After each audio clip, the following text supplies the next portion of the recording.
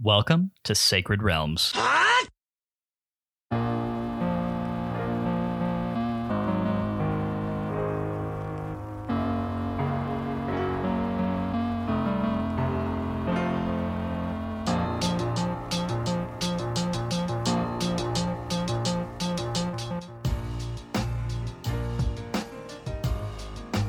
It's a great day in Hyrule, y'all. Welcome to Sacred Realms, a Zelda retrospective podcast. I'm your host, Lyndon Willoughby, joined as always by my co-host, Matt Willoughby. Matt, how you doing tonight?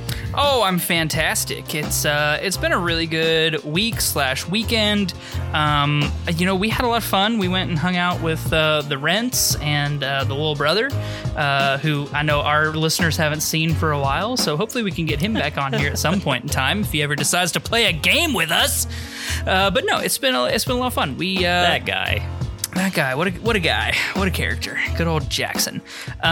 He is helping us out in the Discord though by being a mod, so I guess we can. Good stuff. Maybe I can give him a shout out for that. We appreciate that. Oh, for sure. So, but no, I'm doing good. I am looking at another just crazy hectic month of travel. So I know we've been trying to sit down and coordinate some recording schedules, but the only good thing about travel at this point in my life is it gives me lots of opportunity to not only rack up the mileage points on my City American Airlines card, but also it gives me lots of opportunity to play lots of Switch on the airplane. So you can't knock those two things. I mean, that's what we do. Playing lots of Switch is kind of where we're at in our lives right now. Mm-hmm. That's for sure. Absolutely. Well, I'm glad you're doing well, Matt. I feel like we have to make a slight apology to our listeners. What about what? Well, here's the thing, Matt. We lied to them. I mean, we've done that a few times, mostly out of ignorance, not out of maliciousness. We told a filthy lie. What did we lie about? Why do I feel bad? Well, we, in our last episode, made the erroneous promise that was going to be the last episode of Season 5 of Sacred Realms Pod. I mean, this technically isn't Season 5. This is an interim episode. This is being categorized as being a part of Season 5 because it makes more sense for it to be that than part of Season 6. Really? You think so? Yeah. Because it doesn't apply to anything that we're about to play. Can it be Season 5.1? Yeah, but I can't list it as such in Buzzsprout is the thing. Oh, well, okay, that's fair. Yeah. I mean, I guess I don't feel too bad about that one, to be honest. Because hopefully they enjoyed us talking to them about more than just Breath of the Wild. That is indeed the hope. So basically, what's happening here is that Matt and I realized we had gotten into a schedule where we were recording episodes the night or two before they were due to drop, and then I was having to edit them in like 2 days. And so we are trying to knock ourselves back into a rhythm of recording each episode a week before it comes out.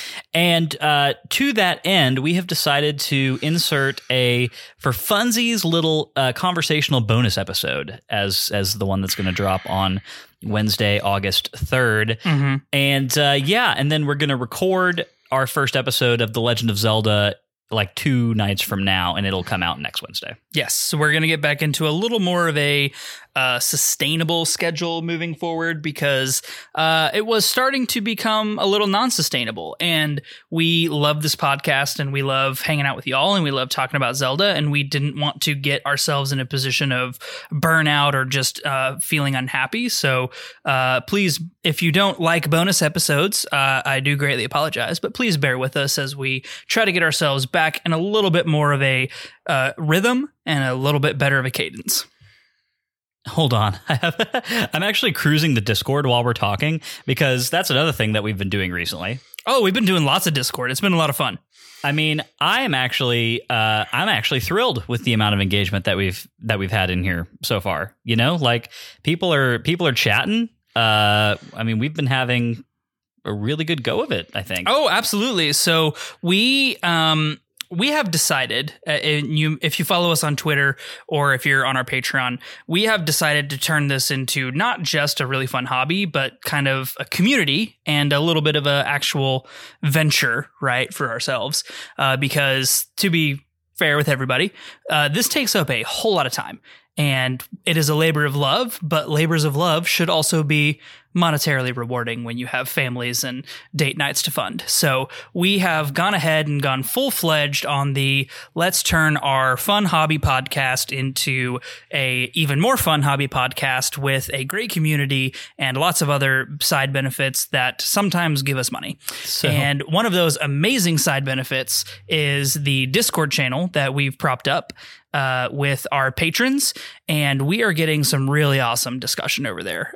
Max and Josh and Cody from Zelda Universe, Max from Bungie, all of our patrons have been really shooting the breeze about a lot of really fun Zelda, some cute pet pics. Really, it's about 10 times more engagement than I thought we were going to get off the bat. And we've only had it up for, a week and a half, 2 weeks at this point, and it feels real cozy.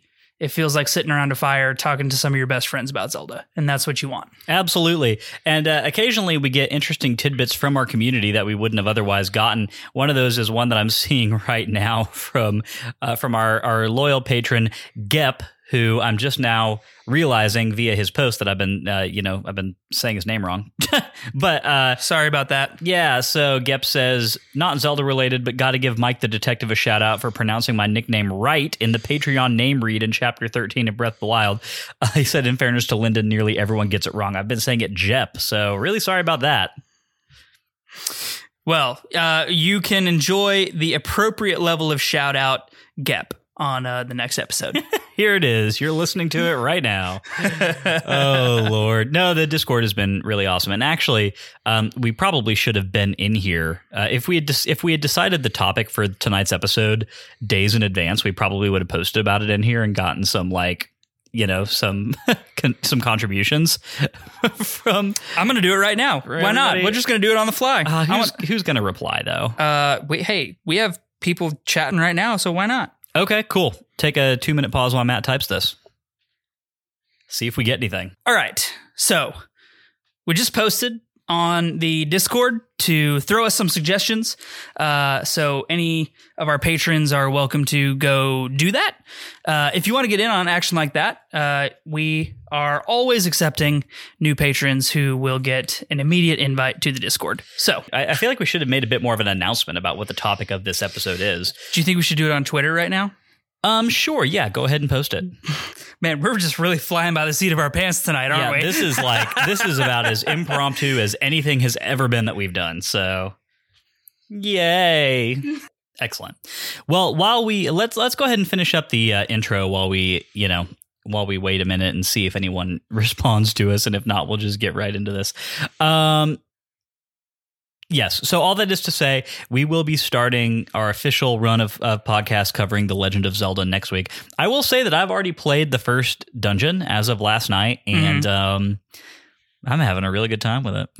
Absolutely. I have heard you speak its praises so far, and I'm actually excited to get into it. I was trying to get into it over this weekend, but I was having some internet connectivity issues and just couldn't get the SNES and the NES emulators back on my Switch. Since I upgraded to the OLED version, I lost them from my original, and I don't know, it was just being really funky, but I am very much looking forward to getting back into it as well. It's a small criticism of that service, but I do sort of wish that online check-in was not required. I absolutely agree. Like, I guess I understand Nintendo wants to make sure that you have an active membership in order to like play that content. And so I'm not sure what a good workaround is when you keep that in mind, that's like the limitation here. But right. But yeah, it does kind of suck that, like, if I was ever off the grid, I don't even know when that would be. But when you're on a plane? Well, yeah, I guess that's fair. If you haven't done an online check-in like in the airport before you board or something, then yeah. I usually remember to do that. But I mean, yes, it's the kind of thing that could definitely catch you off guard. And actually, the way that the Switch handles like having your home console and then having a secondary console is similar as well. Because I know we have a Switch and a Switch Lite, and Colleen took the Switch Lite on her trip that she was on last week on the plane. And I had to tell her to log on to the airport Wi-Fi before takeoff and make sure it pinged and that she was able to like play whatever she wanted to play that way, because all of that software is downloaded to the Switch Lite. Yep. But its ownership is logged as being on our main Switch console. Yep. Which is the OLED. So that's exactly. So I sold my old Switch to my girlfriend, and she plays Animal Crossing almost exclusively.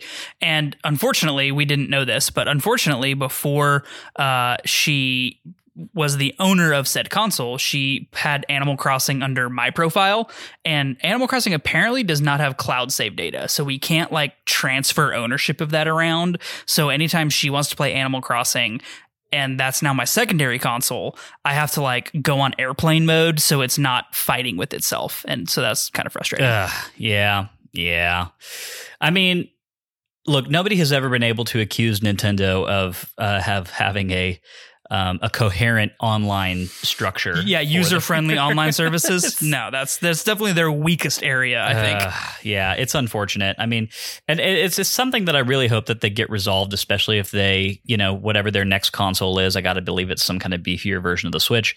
And if they continue doing their back catalog the way that they currently do, then, I mean, I think it's something that they're going to need to refine. That's actually an interesting question. I kind of want to take 2 seconds to talk about. Do you think Nintendo is going to have another console generation? Or do you think they're just going to continue on upgrading the Switch? Because they've struck like platinum, not even gold. They've struck platinum with this. Like it's almost the perfect game console when it comes right down to it. Like, it's easy to travel with. It can play most any game that most other mainline consoles can play. The only thing you're missing out on is like your FPSs, which Nintendo's never done. There's some big caveats to what you just said, but I agree in substance. Yeah, like you're missing out on FPSs, generally speaking, right? Like, you can't play your Call of Duties or your Halos or like anything that is really like a shooter, but almost any Nintendo game that's ever existed, you can play on the Switch. And you can carry it around with you in your backpack. And it has amazing graphical fidelity with the OLED version. It's got great battery life, better than any DS that I can remember. But just to clarify, you're not suggesting, because the Switch is basically an exclusives machine. Well, but almost all Nintendo consoles are exclusive machines. But I'm making sure I'm being clear on your point. You are not saying that you think the Switch could be a good platform as just like your main console. No. I mean, I think, so to me, Nintendo consoles are always the alternate or secondary console and are used exclusively for Nintendo exclusives. Like, I don't play anything on this Switch that I can't play mainline on my Xbox, except like Knights of the Old Republic, because the Switch port for Knights of the Old Republic is better than the Xbox port, because it's just the Xbox OG game just in Xbox One, which sucks. Right. So like that is what Nintendo is. That's what they've done. Their entire life as a company is you play Nintendo games on a Nintendo. Yeah. And I think that with what the Switch is and what Nintendo is as a company, those things like marry together so well. I have a hard time imagining what a new console generation would look like. I've wondered about this recently, because I think one of the things that has made Nintendo so unique is that every new console that they've come out with, there's been a gimmick. Right. And I say gimmick, and I know that sounds pejorative, but like it's true. Right. I mean, like, especially once you get past the Nintendo 64. I mean, the NES and SNES were groundbreaking. Right. Sure. They were all about mass market game consoles, one of which was 8-bit. And then they pushed the graphical fidelity up to 16-bit. And that was that. In that way, they were all about performance. Right. Right. But then the N64 comes out, and you've got your first mass market 3D console. Actually, I say that. I don't know if the N64 came out before the PlayStation or not. Either way. Google knows, but we don't do research on this podcast. It was Nintendo's entry into the 3D market. And I guess that's true of the GameCube, too. The GameCube, I think, was the last time that they really tried to push something that didn't have a big gimmick behind it. It was all about graphics and performance, right? Yeah. And it was hard drive space and memory cards But that's one reason that the GameCube didn't do well, because it was existing in a space alongside the Xbox and the PlayStation 2. It was just worse at all of those things. Yeah. Yeah. Like those things all had superior, hardware and graphical power. And on top of that, the GameCube had the Nintendo issue of it being basically an exclusives machine. Right. Stuff just didn't come out for it the same way. So after that, you have the Wii, you've got the DS, you've got the Wii U, you've got the Switch. And those all had a gimmick. They all had highly specific Nintendo things, with the Switches being its convertible nature, right? Right. But the thing is, I think you're right. Now the Switch has basically struck gold. People have kind of a Switch lifestyle. Mm-hmm. People who are big Switch players, that's a big part of their gaming life now. And I feel like on the one hand, classic Nintendo would go create an entirely new console that exists around a new central gimmick, and they leave behind a lot of what they did on the Switch, including software ownership. Yeah, that's kind of the danger, right? And what I think is most telling for the Switch being the future of Nintendo is that they have been able to combine their handheld line with their console line. They're no longer releasing iterations on the DS or the Game Boy along with iterations on their console hardware. They have combined them into one and the same. And so it's more efficient from an operations perspective. It's cost savings, and you're no longer trying to sell people on two consoles every other year. Right. And so like the Switch just hits all of Nintendo's high points. And I just have a hard time imagining what it would look like without the Switch, honestly. Yeah. So we'll see what happens. I personally am of the opinion that the Switch will be the status quo. Like the Switch style of gameplay will be the status quo for Nintendo for quite a while. And I hope that is the case, because I think that they have really landed on something good there. And yeah, I don't know. I hope that they don't abandon it in favor of just trying to do something completely original and take a huge gamble. Yeah. And that makes me a little sad to say, because it's kind of classic Nintendo to do that. But I just think that they've gotten to a really good place with this, and it doesn't make sense to abandon it wholesale at this point. Yeah, I agree. I think they've done really well, and as much as I love Nintendo for their innovation, I think they've just hit such a good thing. It's hard to get away from that. Yeah, definitely. Well, I think that'll do it for the intro this week. Let's go ahead and get into some housekeeping, and then we'll jump into our main topic of the episode. How's that sound, Matt? I think that's a good idea. We've done a lot of preamble this time around. We have indeed. If you didn't know, Sacred Realms is a weekly re-examination of The Legend of Zelda one little slice at a time. Sacred Realms drops every Wednesday and is available on all major podcast networks. Every week, we play a new section of a Zelda game, and then we sit down here to talk and to drop our hot takes. If that sounds fun to you, please head over to Apple Podcasts, hit that subscribe button, and be sure to leave us a review. 5-star reviews are greatly appreciated, and they have a chance to get a shout out here on the show. If you want more Sacred Realms in your life, head over to patreon.com/Sacred Realms Pod to get access to our Discord channel, listener mail, vote on what game we play next, and much more. Additionally, one of the benefits that Master Sword patrons and above get is that every week we read their names on the show. Those legendary individuals are Dylan, Allie, Lennon, Leviticus, Kolku, Rowan, Joshua, Nick, keep it going, Dante, Gep, with a hard G. It's a hard G there. Yeah. Mary, Brittany, Davey, Haru the Mighty, the originator of our Discord. Yep. Thank you, Haru. Thank you, Haru. You're the best. You're great. Derek, Albert, Mark, Andy, Cameron, Tyler, Ben, Daniel, Nick D_TV, Travis, Christian, Jonathan, Hyrule Interviews, a.k.a. Max Nichols, Garrett, and Drew.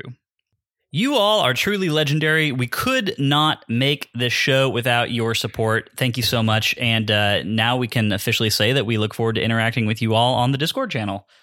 Absolutely. Well, that brings us into the main topic of this episode. The Sacred Realms Rundown will be taking a break for this week. It will return next week. As this is a bonus episode, we are going to introduce a main topic, and then we're going to cover that. Matt, would you like to restate the main topic of this episode before we get into it? The main topic of today's episode is create your own master mode with the games that we have already played, starting with Ocarina of Time and working in chronological order of the games we have played. And doing our own rule set. We are going to do as much as possible, as little riffing on the already established master mode. So, most of the master modes are deal less damage, take increased damage, no heart drops, blah, blah, blah. So, that may creep in here and there, but we are doing our absolute best to be creative and original in our idea thoughts. Yeah. Definitely. So we're going to go in order of the games that we've already played. And I think of all of these, except for Link to the Past, which doesn't have a master mode, or at least not an official one. How many of these have you played, Matt? I have played... Any of them? I've played all of them except for Link's Awakening. Okay, cool. Did you play Skyward Sword in Master Mode this last time? On the Wii. You can't on the Switch. Oh, because you have to beat it and then do Master Mode, but I played it on the Wii. Okay, yeah, good stuff. And you have, of course, played Breath of the Wild in Master Mode as well. Of course. And it's not always called Master Mode. It's Hero Mode, Master Mode, whatever. It changes. So let's go ahead and get right into it. Let's start with Ocarina of Time, the first game that we played. I'm going to go ahead and read what exactly goes into each game's version of Master Mode, Hero Mode, whatever, before we get into this, just so everybody has context into, what you can actually already go and experience in that version of game. For Ocarina of Time, we have got The Legend of Zelda Ocarina of Time Master Quest. In the original version, the most notable feature is that every dungeon in the game has been modified to increase its difficulty, has different layouts, different challenges, different collections of enemies. Let's see. I've got this article up from zelda.fandom.com. It says enemies are spread differently throughout the dungeons, and tougher enemies are encountered much earlier than in the regular version of Ocarina of Time. Some Gold Skulltula locations in the dungeons have been moved, and certain items that are optional in the original version of the game are now mandatory to complete the game. Also, the 3D version of Master Quest is just a little bit different. In addition to all those other things, the overworld map, or I guess the entire game, is mirrored from what it is in regular Ocarina of Time. Yes. So Link is right-handed. If you come out of Kokiri Forest in the original game and you head off to the right to go to Hyrule Castle, in Master Mode you would head off to the left, for instance. Yep. So I can only imagine that creates a really weird, especially for people like us who have so much sensory memory of that version of Hyrule, where you've basically memorized the entire game, front to back. It has got to be so disorienting to play it that way. Yeah, for real. So yeah, that. And then in addition, let's see. In addition to the game being mirrored, all of the enemies and bosses will cause twice as much damage to Link, which was not a feature of the original Master Quest, and notably is present in most Hero Modes or Master Quests going forward from here. So I think that's interesting. There's no straight difficulty level up in the original one, but in the 3D version there is. That is actually very interesting. So there you go. That's what we have to work with there. And Matt, I'm going to let you go first. Let's maybe each state a rule that is pretty close to what, not too outside the box, right? Mm-hmm. Yeah. And then we'll each do one that is pretty wild. For sure. Sound? So I would say not too outside the box is removing warp abilities via Ocarina. So you can no longer just warp from the Temple of Time directly to the Fire Temple. You gotta truck your way back there. I think that would be... I think it would extend the gameplay out, and that's going to play into my secondary thing, which I'm going to throw in there in the second round. But that becomes a boring mechanic without the secondary mechanic, so I want everybody to keep that in mind. I think that the warping in Ocarina of Time can really shorten that game a lot, and I think it is a byproduct of having a mostly empty overworld, especially like the Hyrule Field. There's not a lot of enemies. You're mostly just kind of wandering. So, yeah, that would be my first one. Okay. So mine actually was not too dissimilar from yours, but I have a little bit of an addendum onto it. I think no warping for sure. And the one thing that I think this would really do for the game that would make it definitely harder and more time intensive, but also would make it much more important to get Epona as early as possible. Yes. Is no warping with Ocarina songs. I still want the songs that you learn for each dungeon to matter. To do something. So I'm thinking no warp songs, but each dungeon song can be used once per dungeon entry. So like when you go into a dungeon and you're in there, you can only do this once, right? And then if you want to do it again, I guess you would have to like go out and come back in or something. I guess that'd be a way to cheese it. But playing the song gives you 3 hearts. Ooh, that's actually kind of fun. Yes. And in addition to that, I think no heart drops. Well, I think we should probably just state this up front. But that was not a feature of Oh, you're right. Master That's not a Quest. feature of this Master Quest. Oh, good call. You still get heart drops in both versions of Ocarina of Time Master Quest. So I'm saying no heart drops at all, potions and fairies and bottles and the whole thing. But also the songs then become useful to once per dungeon give you a 3 heart top off. You cannot use them to warp anywhere. You've got to either travel on foot or travel via Epona, right? Yeah. I think that would be a really good one. I think, what would be another fun one? I think that any time that you use... Well, hold on. Are you going into your second round? I thought we were going to do like a back and forth here. Oh, okay. Well, let's do it back and forth. That's fine. Okay. Yeah, let's do it back and forth. Okay. So that's my first one. No warp songs. Dungeon songs give you extra hearts.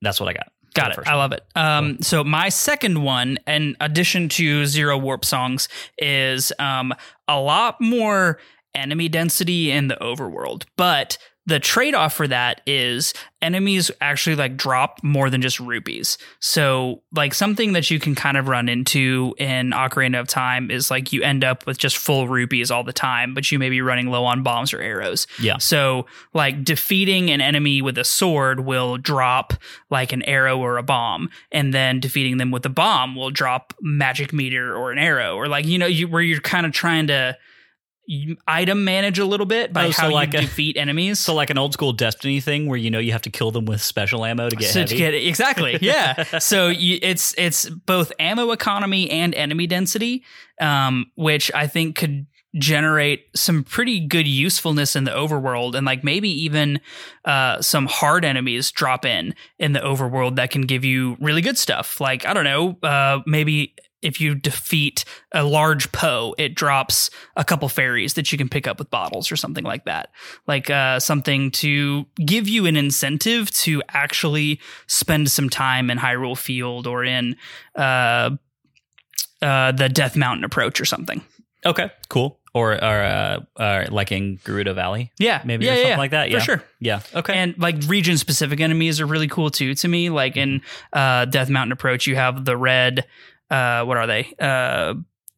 Tic-tics? Tic-tac-tikes? Tektites. Tektites. You have the red Tektites. Maybe they are like immune to fire arrows or something. And then when you go into Gerudo Valley, and a lot of those enemies are like a little hardier or something. So yeah, I mean, just like scaling enemy difficulty on top of that. So all of that leaning into a little more combat heavy focus on some of these. I think combat was one of the areas that was kind of lacking in Ocarina of Time in the overworld. The dungeons were really good for enemy density and combat, but the overworld felt pretty sparse to me.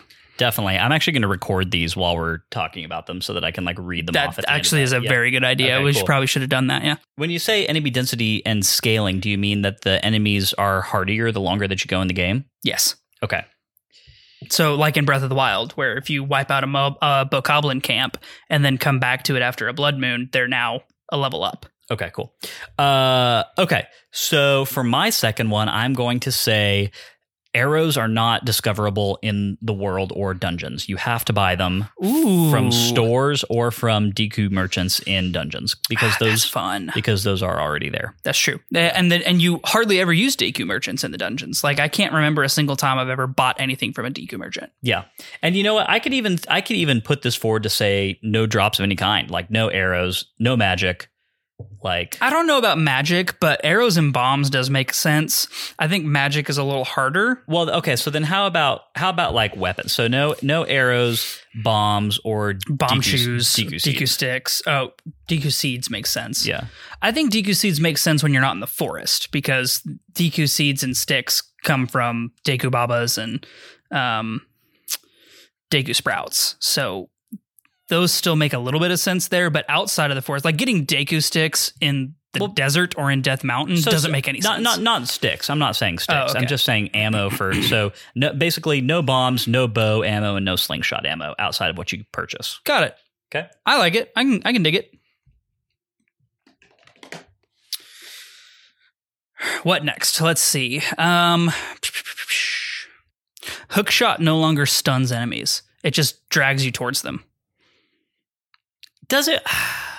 I know that It stuns most enemies. I know that it does do that. I guess I just never really use it that way. I feel like in Ocarina of Time, it mostly just kind of makes a burp noise and doesn't like do much, you know? Fair enough.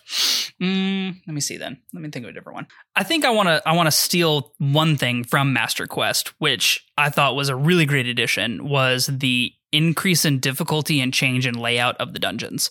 Like, I thought that was really fun just because I've played Ocarina of Time so many times that I can literally do almost any dungeon by memory. So having them change that up to make you actually rediscover everything was really fun. So I want to keep that. Okay, that sounds good. For my third one, I'm going to say only 2 bottles drop in game. Oh, that would be so hard because you're going to have to rely, especially if you keep the no heart drop thing, you're going to have to rely on potions and fairies the whole time. Yep. So, man, that would be so difficult. Fun. Cool. Yeah, I think I'm pretty happy with that. So do you want to try and do a totally wild and out there one? For this, like, yeah. I mean, I'm just talking about like something because we're kind of staying within the established systems of the game right now, and I'm just thinking something that would like it doesn't necessarily need to break the mechanics of the game. Ooh, I've got one, but just something that would be really out there. I've got one. What? As adult Link, Ganondorf can ambush you at any point in the game.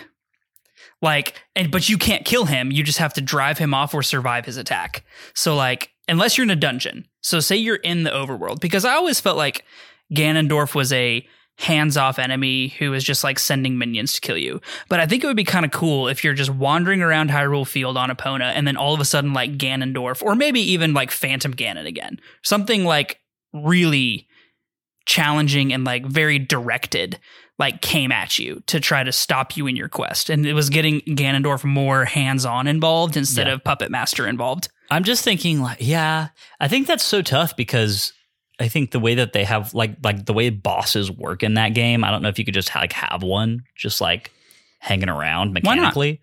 Why not? Yeah, I guess that's fair. Because all you need to fight off Ganondorf, other than the light arrows, and I'm not saying this, it would be just a repeat of Ganondorf's final fight. Like it would be just him coming to attack you, and you just have to drive him off with sword hits or arrows or something, but he's going to be tough and he's going to be relentless in his attack. Like, I'm not saying that you go full on boss fight, but you do have some kind of ambush showdown. So I'm thinking really along the lines of Twilight Princess when you fight the Bokoblin King and you're doing the riding around Hyrule Field until you damage him enough to then do like a showdown on the bridge. Like something like that I think would be really fun in Ocarina of Time. Yeah, I can definitely see that. I think it's so weird because to me, even like Phantom Ganon is like, it's so like that fight is so reliant on the whole like painting thing that happens, you know, and it would be a little weird to fight him without that.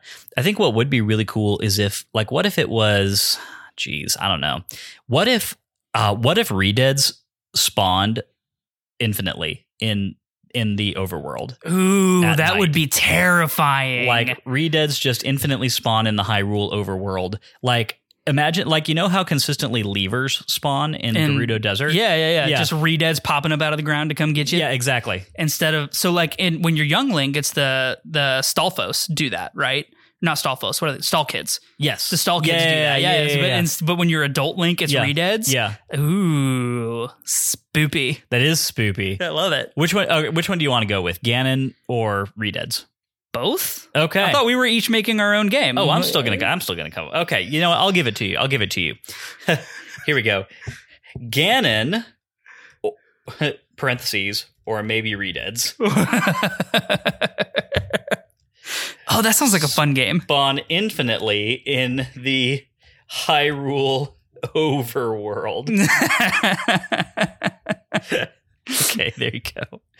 Oh man, that's seriously. Imagine like being in Hyrule Field at night, and then the Redeads are just like coming out of the ground. Oh, they're coming out of the ground, man. Especially when you can't fast travel and you have no way to like like quickly get away from them. I was gonna say you're like until you have Epona, you're just walking, and so that would be terrifying. So much fun. Okay, so my wild one is. Every time you take damage, you lose 5 rupees.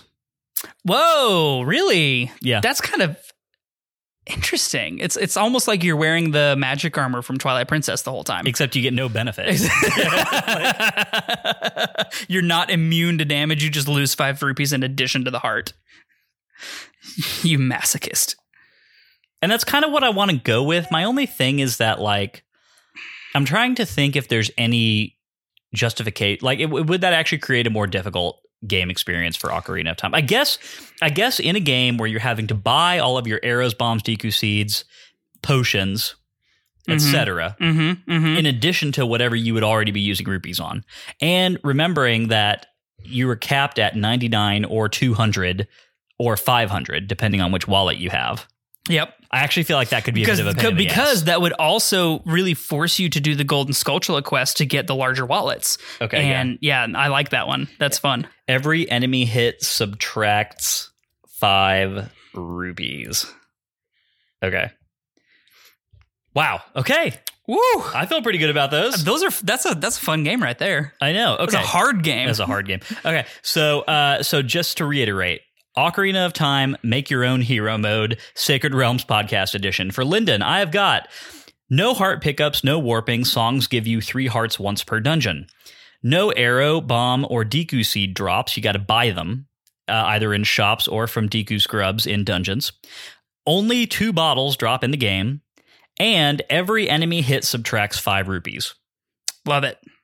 All right. So Matt has no fast travel, increased enemy density and enemy difficulty scaling in the everywhere in the game. Yep. But also better rewards from defeating enemies. Yes. And does yours subscribe to my whole no drops thing as well? Or is that not necessary? No drops, like no heart drops? No arrow. No, because that negates the ammo economy. Right. Cool. Number 3, keep changed dungeon layout from Master Quest. Pretty self-explanatory. Number 4, Ganon or maybe Redeads spawn infinitely in the Hyrule overworld. Why not both? Okie dokie. That sounds punishing in the best possible way. Okay. So do you think that puts a cap on Ocarina of Time for us, Matt? I think it does. I think we've both made some good games, although I have to say I actually like your... I'm going to keep mine because I'm not going to just riff off yours. I'm going to keep mine, but I like your buying the ammo types of bombs. I like that a lot. That's a really good ad. So kudos to you. You win a point on that one. Ooh, Matt gave me a point. You get a point. Man. It means nothing and is redeemable nowhere, but you got a point. It made my heart happy. Okay, so let's move on to the second game that we played, which is Link's Awakening. All right. Let me get my list pulled up here. So I'm going to go first on this one since you went first on the last one. Yes, you go. Okay. Dungeon rooms are unilluminated upon entry. Ooh. And you have to light torches. That's going to make you use the lamp the whole time. No, this is Link's Awakening. Oh, Link to the Link. So lamp is Link powder. to the Past. Yeah. Magic powder. Magic powder. Yeah.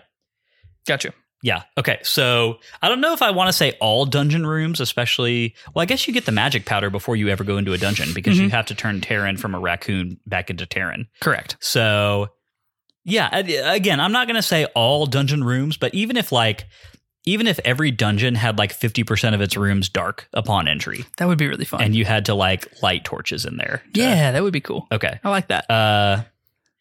Let's see. Dark dungeon rooms. Okay.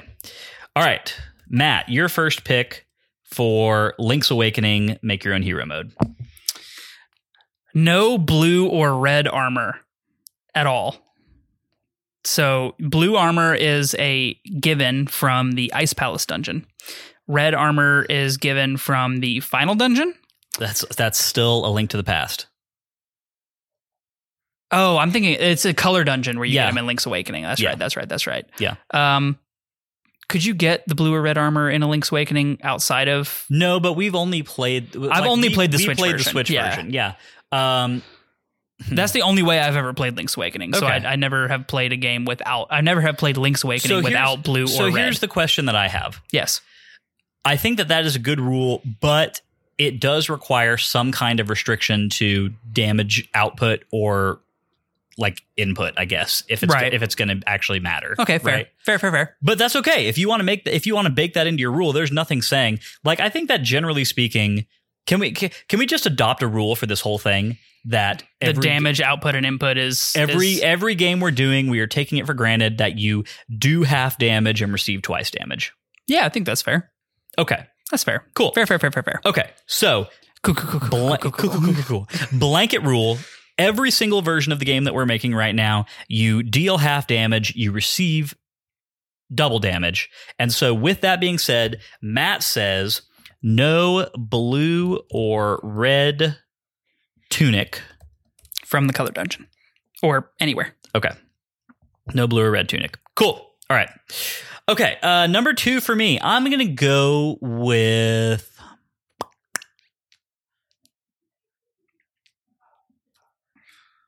bomb timer is halved. So you can't just like hold on to them for a long time and then throw them. Well, no, like after you drop one, you have half the amount of time to get out of its blast radius. Or yeah. Or how about this? Bomb blast radius is doubled. So the likelihood of you hurting yourself with your own bombs is increased. Especially with that double damage, that can be pretty catastrophic. Yeah, Which would apply to the blast. absolutely. Okay. Bomb blast radius is doubled. All right. Number 2 for you.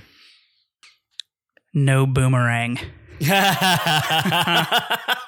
I mean, that makes it a 50% harder game all on its own. Really, what does that say, though? Like, Yeah, really. come on. No boomerang. The reward you get from completing the item trading quest is just a larger quiver, I guess. We'll go with that and just make it at least somewhat rewarding to still do the item trading quest. Ooh, how about this? Reward from the trading quest is you get bomb arrows as a part of your inventory, but can only hold 5. I think that's fair because otherwise you have to have bombs and arrows equipped in both spots. Yes. I think that's fair. Yeah. And increased blast radius still applies to the bomb arrows. Yeah, so you just can constantly wreck yourself on accident. Oh, but that was my rule. That wasn't your rule. yeah. Still, Okay. I like it. Okay. Yeah, it's better than larger quiver. No yeah. boomerang plus item trading quest gives you inventory bomb arrows max capacity 5. Love it. See, I'm not as good as the top down, so I'm glad you're here to help me pad these out a little bit.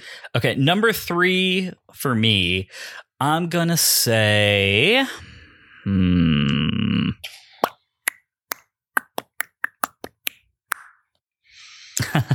this is kind of like a weirdly specific one, but in Dungeon 5, Catfish's Maw, Yes. Master Stalfos throws bombs at you. Ooh, that's fun, especially with the double with the increased blast radius. Yeah. Master Stalfos throws bombs at you. Love it. Cool. All right, what's number 3 for you, Matt? Okay, how about this? After you get the ocarina, Chain Chomp can sometimes get loose and attack you unless you pacify him with a song. Oh, I kind of like that. Like every now and again, you'll just hear music and Chain Chomp comes in off the side of the screen. Yeah, he's like chasing you. Yeah. Okay, that's actually Bow Wow in Link's Awakening. Yeah, Bow Wow. That's right. Bow Wow gets loose and chases you. Must be pacified with the ocarina.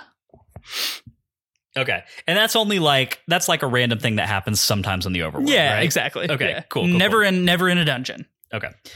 So number 4. This one is going to be our kind of crazy, like really out there one. Oh, here we go. All torches in all dungeons fire fireballs at you. Oh, even so when you have to light them, Yep, they still shoot at you. Oh, you dick! All torches in all dungeons fire fireballs or shoot fireballs at you. Man, that would be a pain in the ass. That would suck.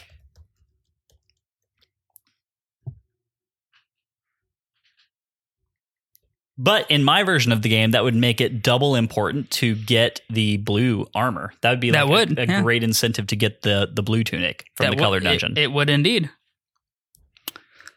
All right, for me, this one's just going to make this game hard. Actually, you know what? I want to amend mine.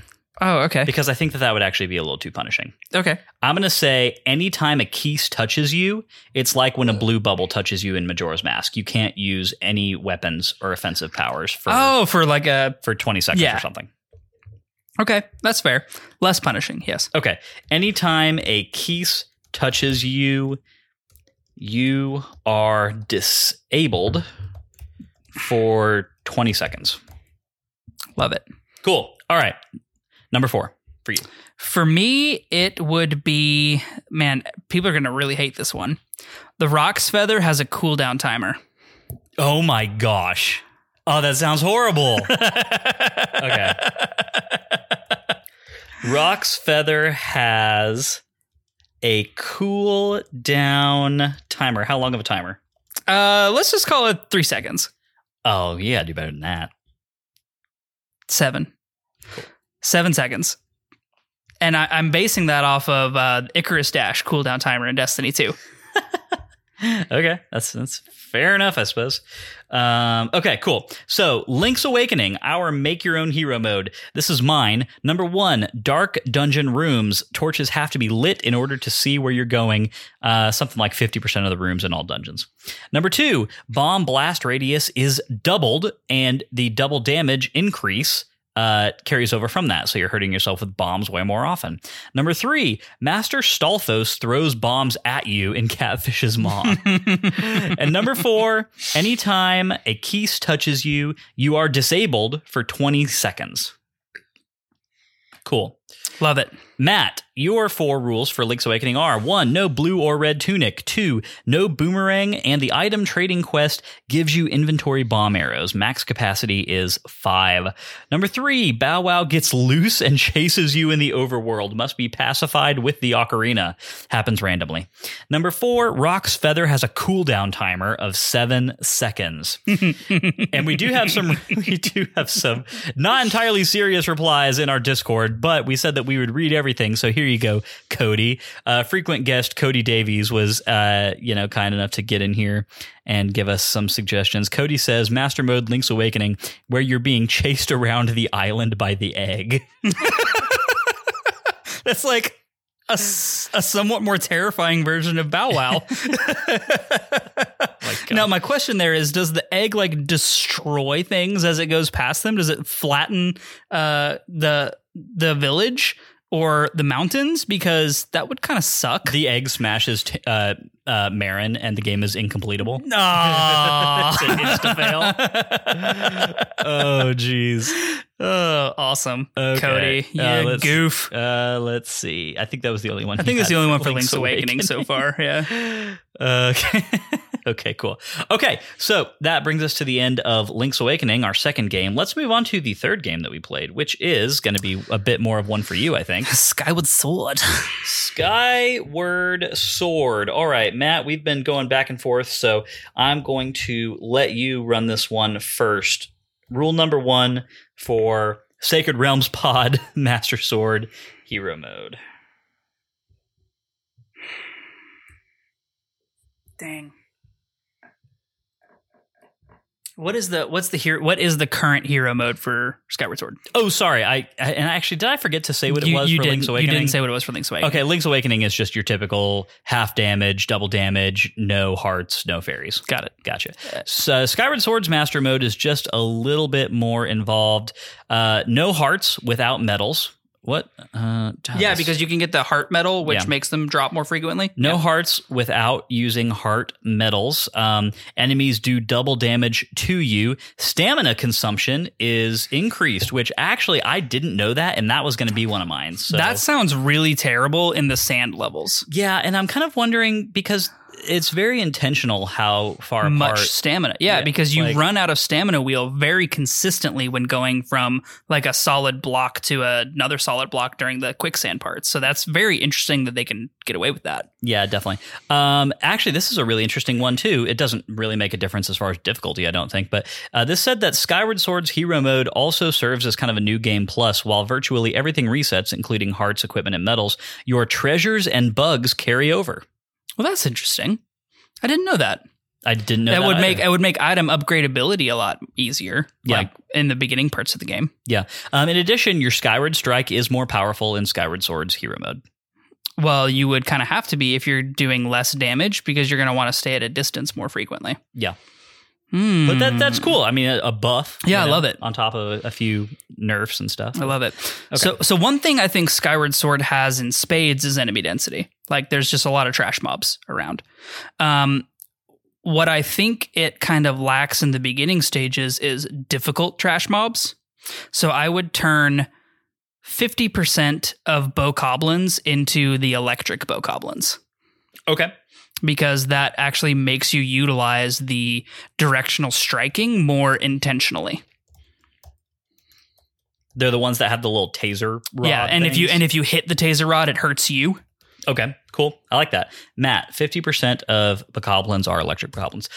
For me, I'm going to say all enemies perform parries twice as frequently. I love that. I love that. Yeah. So basically your average duel lasts longer. Longer, for sure. All enemies parry twice as frequently. And I think that would also kind of play into one of mine that was going to be having to utilize your shield parry more frequently other than just like spamming directional attacks, which I still like that. But so I'm going to go a little bit of a different way. Dungeons have more enemies like the Stalfos. And I'm thinking to the Twilight Princess Dark Knuts. Like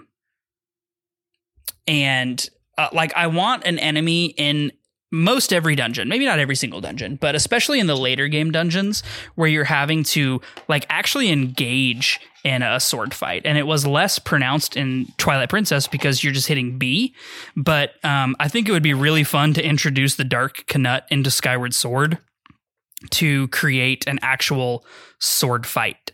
I think it's just pronounced Dark Nut, by the way. That can go in our phonetics channel on Dark. Is it Dark Knut or Dark Nut or Dark Knight? I've always pronounced it Dark Nut. Dark Nut makes more sense, but Dark Knut sounds fun. Dark Nut. So I would introduce Dark Nuts into dungeons. Okay. And just to clarify, I mean, I have a pretty good memory of Skyward Sword, but that enemy does not currently exist in that game. No. Right? Okay, cool. And how would the enemy behave? Much like the Stalfos, the four-armed Stalfoses. Yeah. Much like that, but it would be like a sword and a shield enemy. So they can also perform shield parries, sword swipes, and you have to be directional. So the Dark Nut from Twilight Princess appears in dungeons. Yes. And I think that takes what is the best part of the boss fight against Demise, which is the real sword fighting aspect of it, and translates that into dungeons. And obviously they're not going to be like Demise level health or anything, but you have to be intentional about fighting them the right way instead of just spamming sword swing. Sure, that makes sense. Okay, so here's mine. This one is actually probably going to be pretty punishing for people, but your shield, instead of having a shield meter, can take a certain number of hits. That was mine. Oh, great minds, but I said it first, so you got to think of something else. They take as many hits as corresponds to their upgrade level. So, for instance, if you have a level 1 wooden shield, it can take damage 1 time before it breaks. A level 2 wooden shield can take damage twice, and a level 3 wooden shield can take damage 3 times before it breaks. Well, what about the iron shield? Because its whole thing is that it's more durable than a wooden shield. I would say the iron shield's biggest thing is that it's immune to fire. So it still has kind of a niche there. So you would give it the same durability hit ratio wise? Yes. Okay. It would still, level 1 iron shield can get hit once, level 2 twice, and level 3 times. Okay. But it still retains its, base, like cannot be damaged by fire or whatever. Got it. The one that this is difficult for is the goddess sacred shield. Yeah, the goddess shield, the sacred shield. Because it has like a damage regen mechanic. So I would say for the goddess shield, the way that this works is that the number of times it can take damage is doubled per upgrade level, which makes the goddess shield much more desirable.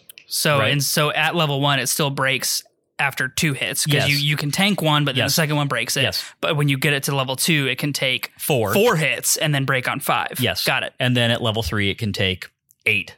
Does it still regen anything or not? Every 20 minutes, it regens a hit. I like that. Yeah, I like that a lot. Okay. So all shields break in accordance with their upgrade level. Cool. All right, Matt, number 3. Well, since you took mine, now I have to think of a different one. I'm really proud of that one. I'm really proud that we both thought of that, actually. I know, that one's a lot of fun. I think that'd be really good. Because the shield mechanic in Skyward Sword isn't really all that punishing, because doing shield parries isn't that hard. Like, at least in my opinion. I don't know if anybody else would disagree, but I don't think that shield parries are a necessarily challenging part of Skyward Sword. It's very forgiving. Yeah, I recall them being a lot harder in the motion control version and a lot easier in the that's fair. In the button that's just because version. the nunchuck had a weird, like, sometimes it would activate and sometimes it wouldn't. Sometimes you get the waggle wrong.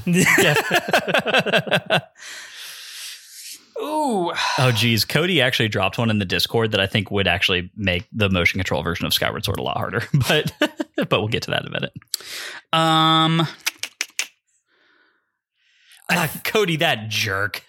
He is. He's a troll. He's trolling. Get this.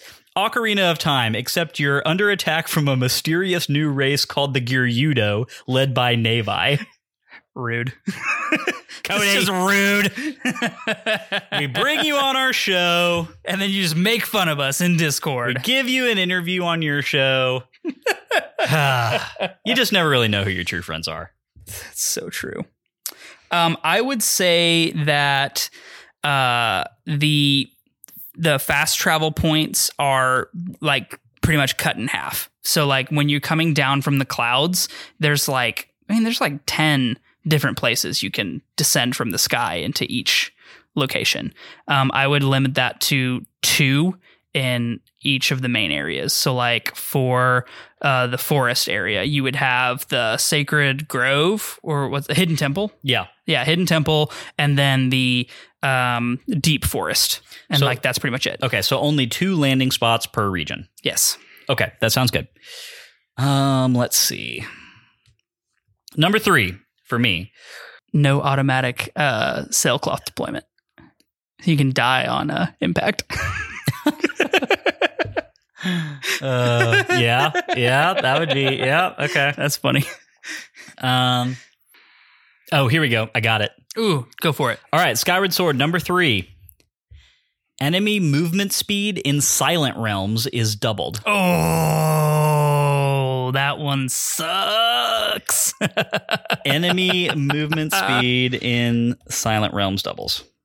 I forgot about the Silent Realms. Oh, yeah, that would be terrible. Okay. Okay, that's my number 3. And on to your number 4, Matt, which is just your crazy, absolute bonkers pick. Yeah. How do you turn the imprisoned fights into something that's actually difficult? You replace it with a different boss. Fair. Okay, fair. Oh. He's got one. Instead of the Kill Me Now section that we had, you have to play through the 2 spiritual springs as Zelda in like a stealth kind of way. Oh, that'd be neat. To get Zelda to the spiritual springs. Okay.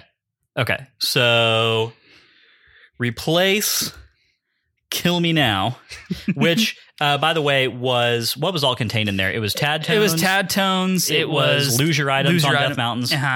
And it was the Thunder Dragon, but that was fun. Yeah, we liked the Thunder Dragon part. So, but Zelda doesn't ever go to Lineru. So, except for to go to the Temple of Time, but she was accompanied by Impa. Okay. So replace Tad Tones and Losing Your Items with playing as Zelda to get her to the spiritual springs. Okay. So I've got replace Kill Me Now with Zelda Dungeon stealth sections. Keep reviving the Thunder Dragon. Yes. Okay. Cool. I really like that. That was fun. That would actually really increase the investment that you have in everything Zelda goes through. Absolutely. As a character in that game. Yeah. Right? Yeah. Because you just see it in the cutscenes in the credits. But if you did it, that would be cool. That would be cool. I really like that. Okay. I'm going to go with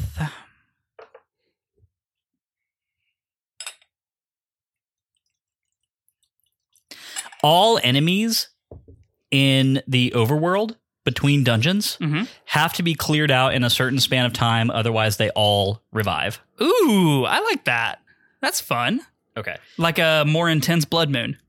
Yeah, exactly. Yeah. Like that's it's on like a 10-minute timer, and if you don't clear them all out, then... But do you have to clear them out? Because most places you don't have to. No, you do not have to clear them all out, but any that you have killed come back if you don't. Yep, got it. Okay. I like that. Cool. Sacred Realms, Zelda Retrospective Podcast. Our trademark. Our hero mode for Skyward Sword is as follows. For Linden, I said all enemies parry twice as frequently. All shields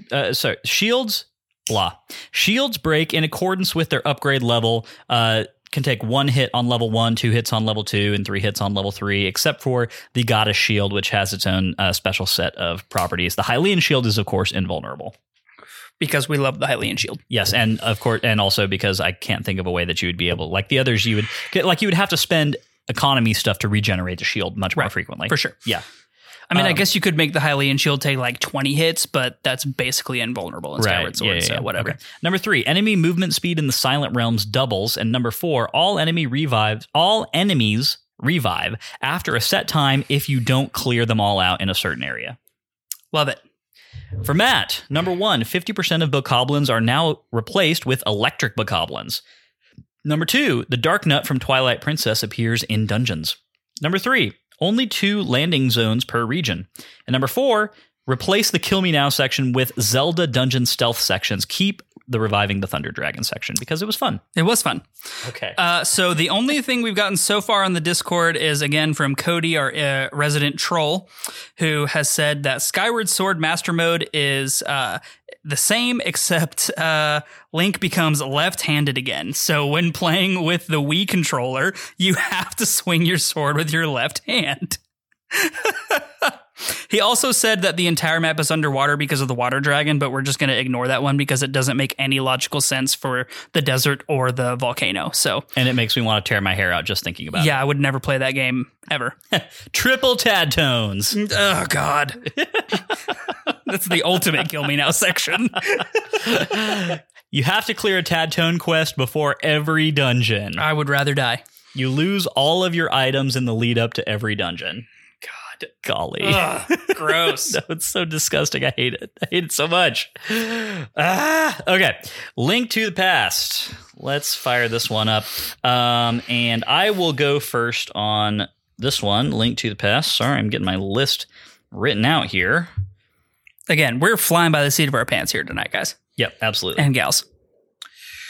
And they, thems. All the people, all the folks.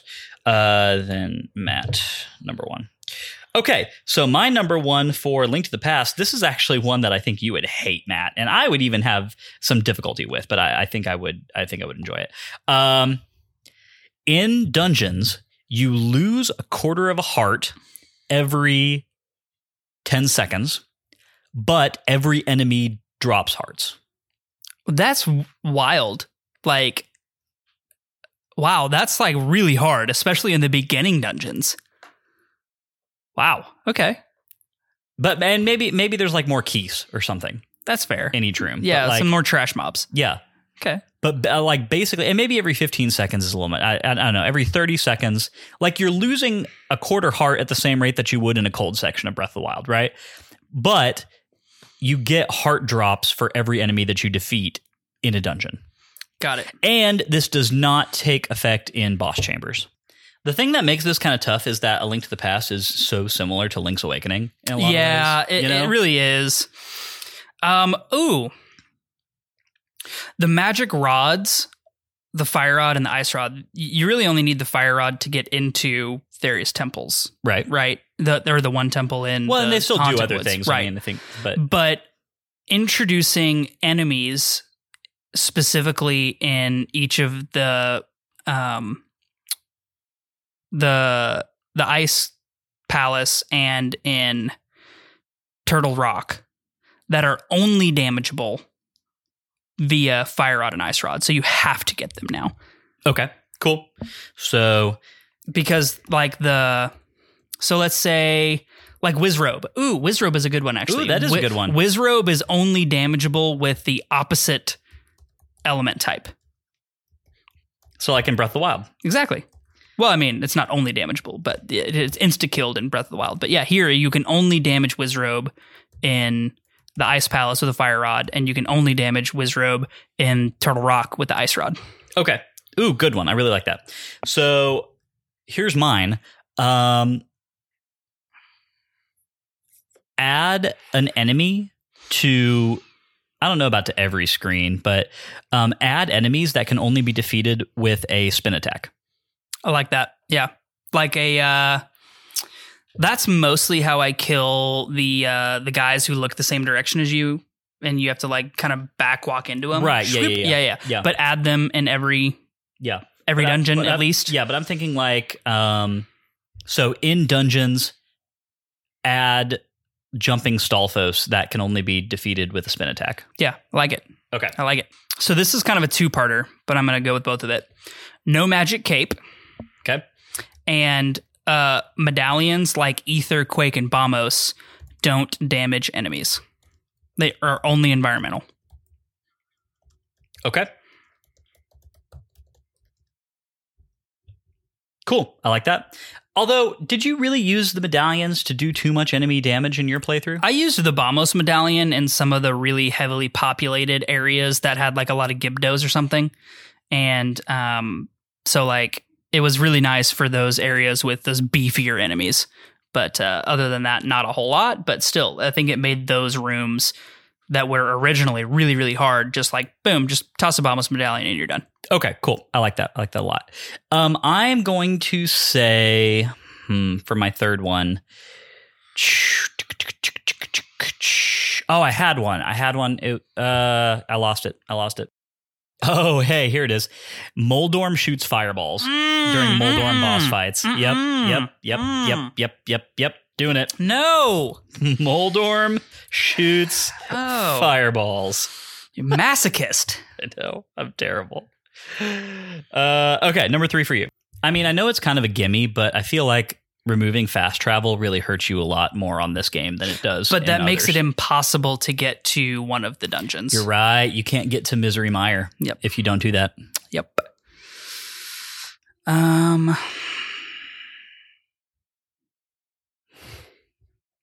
What if we did ghosts were only damageable by bees? Ghosts are invulnerable except for bees. Yeah, ghosts are only invulnerable except for 2 friendly bees that you capture. That one just sounds kind of fun to me. I don't know why. Except for friendly bees. There we go. Okay. All right. Number 4. This is your wild one. This is my wild one. Oh, okay. Here it is. All Octorok shoot insta-kill lasers. Insta-kill lasers, really? Yep. Oh, man. Yep.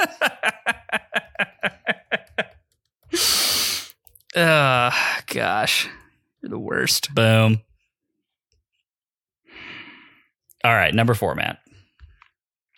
All right, I need to look up a couple things. And by the way, I feel like Breath of the Wild's ones are probably going to be like the most like wild. Well, not wild, but like I feel like we have a lot more, I don't know, just interesting stuff that we can kind of do there. Absolutely. The thief can steal any of your items, including your sword, shield, or bow. Oh, gosh. Okay, cool. All right, I like that. The thief can steal any item.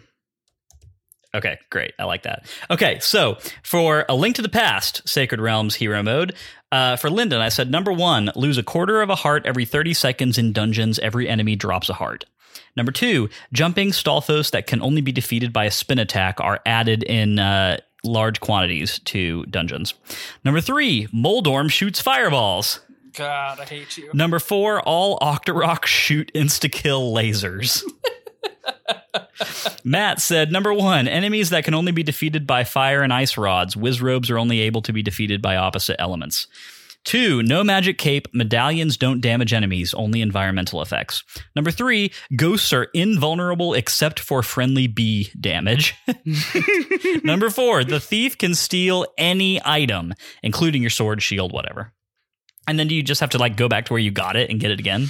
No, you have to like try to get it back from him. So you got to like damage him, because if you damage the thief, he drops whatever he stole, right? So you got to like, gotcha. You got to use whatever you have left to you to get it back. Okay. And you got to chase him around if he stole your sword. Okay.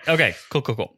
Like it. I'm on board with it. All right. Well, let's move on to the most recent game that we played, which is... Oh, hold on. There's what does our Discord say?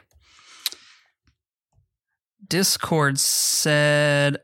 Cody, our imminent troll, Link to the Past, except you never receive a sword from your uncle at the beginning of the game, so you just have to go through the first dungeon sans sword.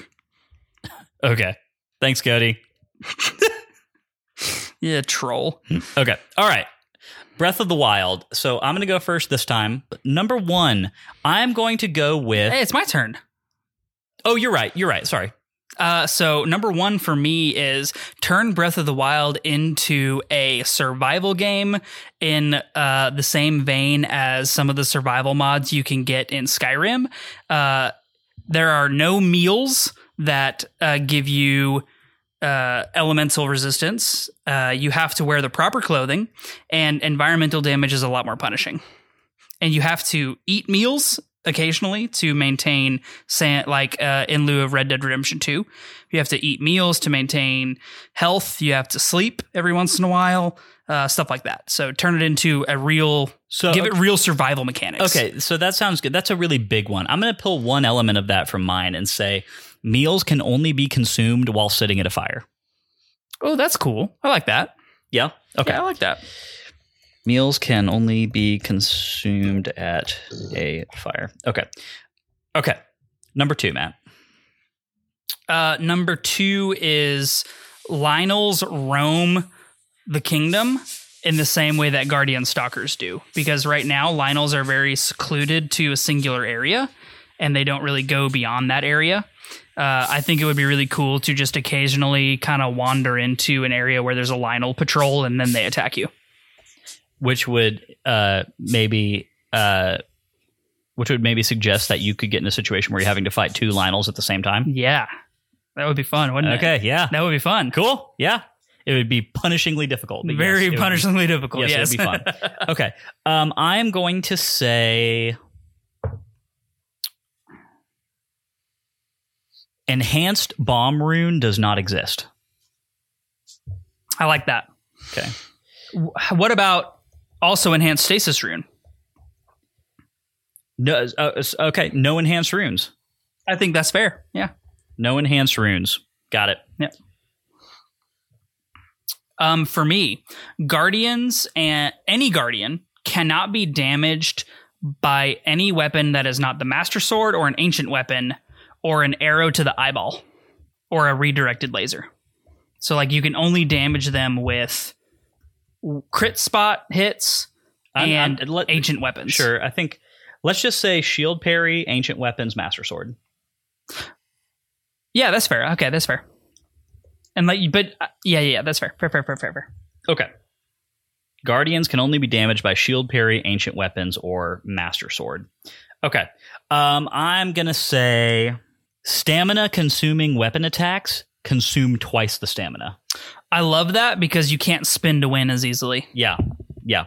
Okay, so stamina consuming spin attacks consume double stamina. Yeah, because spin to win really is kind of a strategy in Breath of the Wild, right? It really is. I spin to win on most, like the Guardian turrets. Spinning to win is, and almost all Hinox. Just spin to win. Yeah. Yep, definitely. Okay. Number 4. This is 4? Yeah. This is the bonkers one. Yeah, seriously. I mean, we just kind of like ripped right through these. Jeez. There's so many fun ways that you could make Breath of the Wild more difficult, I think. Absolutely. You know? During the Dark Beast Ganon fight, you have to fight, or you don't have to fight, but each of the 4 Blight Ganons appear during that fight. You can either ignore them and continue to like just avoid them to damage Dark Beast Ganon, or you can kill them. If you have killed them previously, they're at half health. Cool. I like it. Okay, so here's what I'm... okay, here's mine. Don't be a coward. Remove Rivali's Gale. So actually, I was... Yeah, God, this makes me sad to even think about. I was imagining... Rain instance is doubled. Oh!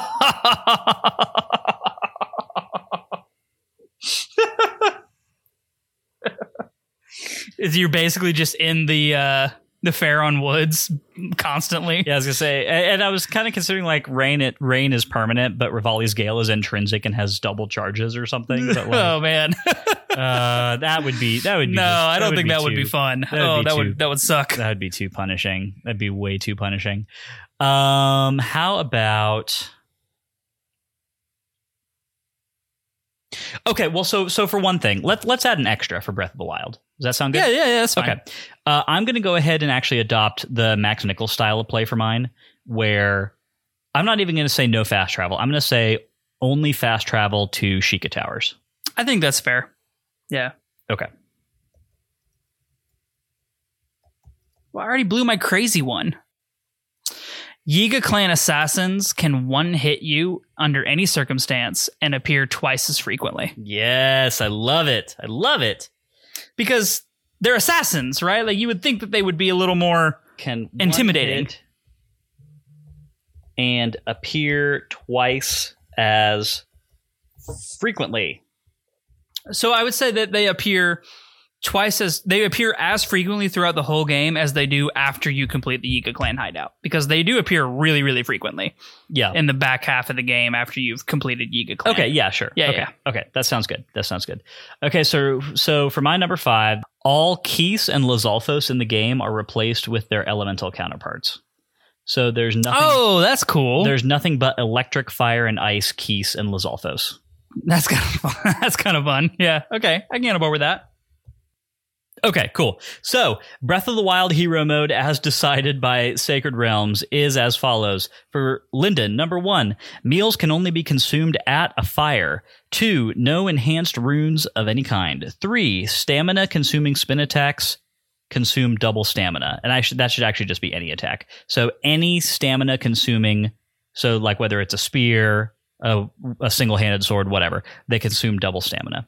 4, only fast travel to Sheikah Towers. And 5, all Keese and Lizalfos are replaced by their elemental counterparts. For Matt, he says, number 1, Breath of the Wild becomes a survival game, which, I mean, what all was included in that again, Matt? So it was meals don't give you elemental resistance. You have to wear the proper clothing. You have to sleep every once in a while, and you have to eat meals to maintain a healthy body. Okay, cool. 2, Lionels roam the kingdom like guardian stalkers. Number 3, guardians can only be damaged by shield parry, ancient weapons, or the master sword. Number 4, all 4 Blight Ganons appear during the Dark Beast Ganon fight. And number 5, Yiga assassins can one hit and appear twice as frequently. Love it. Well, there you go. I think those all sound like really fun games. Those all do sound really fun. I have to say, I think our version of Link's Awakening probably sounds like the most fun. It does sound pretty fun to just like play. That actually sounds like a really good time, just in general. So our one of our Discord mods, Dante, had a really good one that I liked a lot. It's kind of leaning into a Fallout 4 version style of game, where the Tarrytown quest is more prevalent. You have to build like your own outpost. And so you actually are like involved in the construction of the town. So I thought that was really fun. That does sound fun, especially if the amount of places that you can buy, like let's say there's no beetle in the game. Yeah.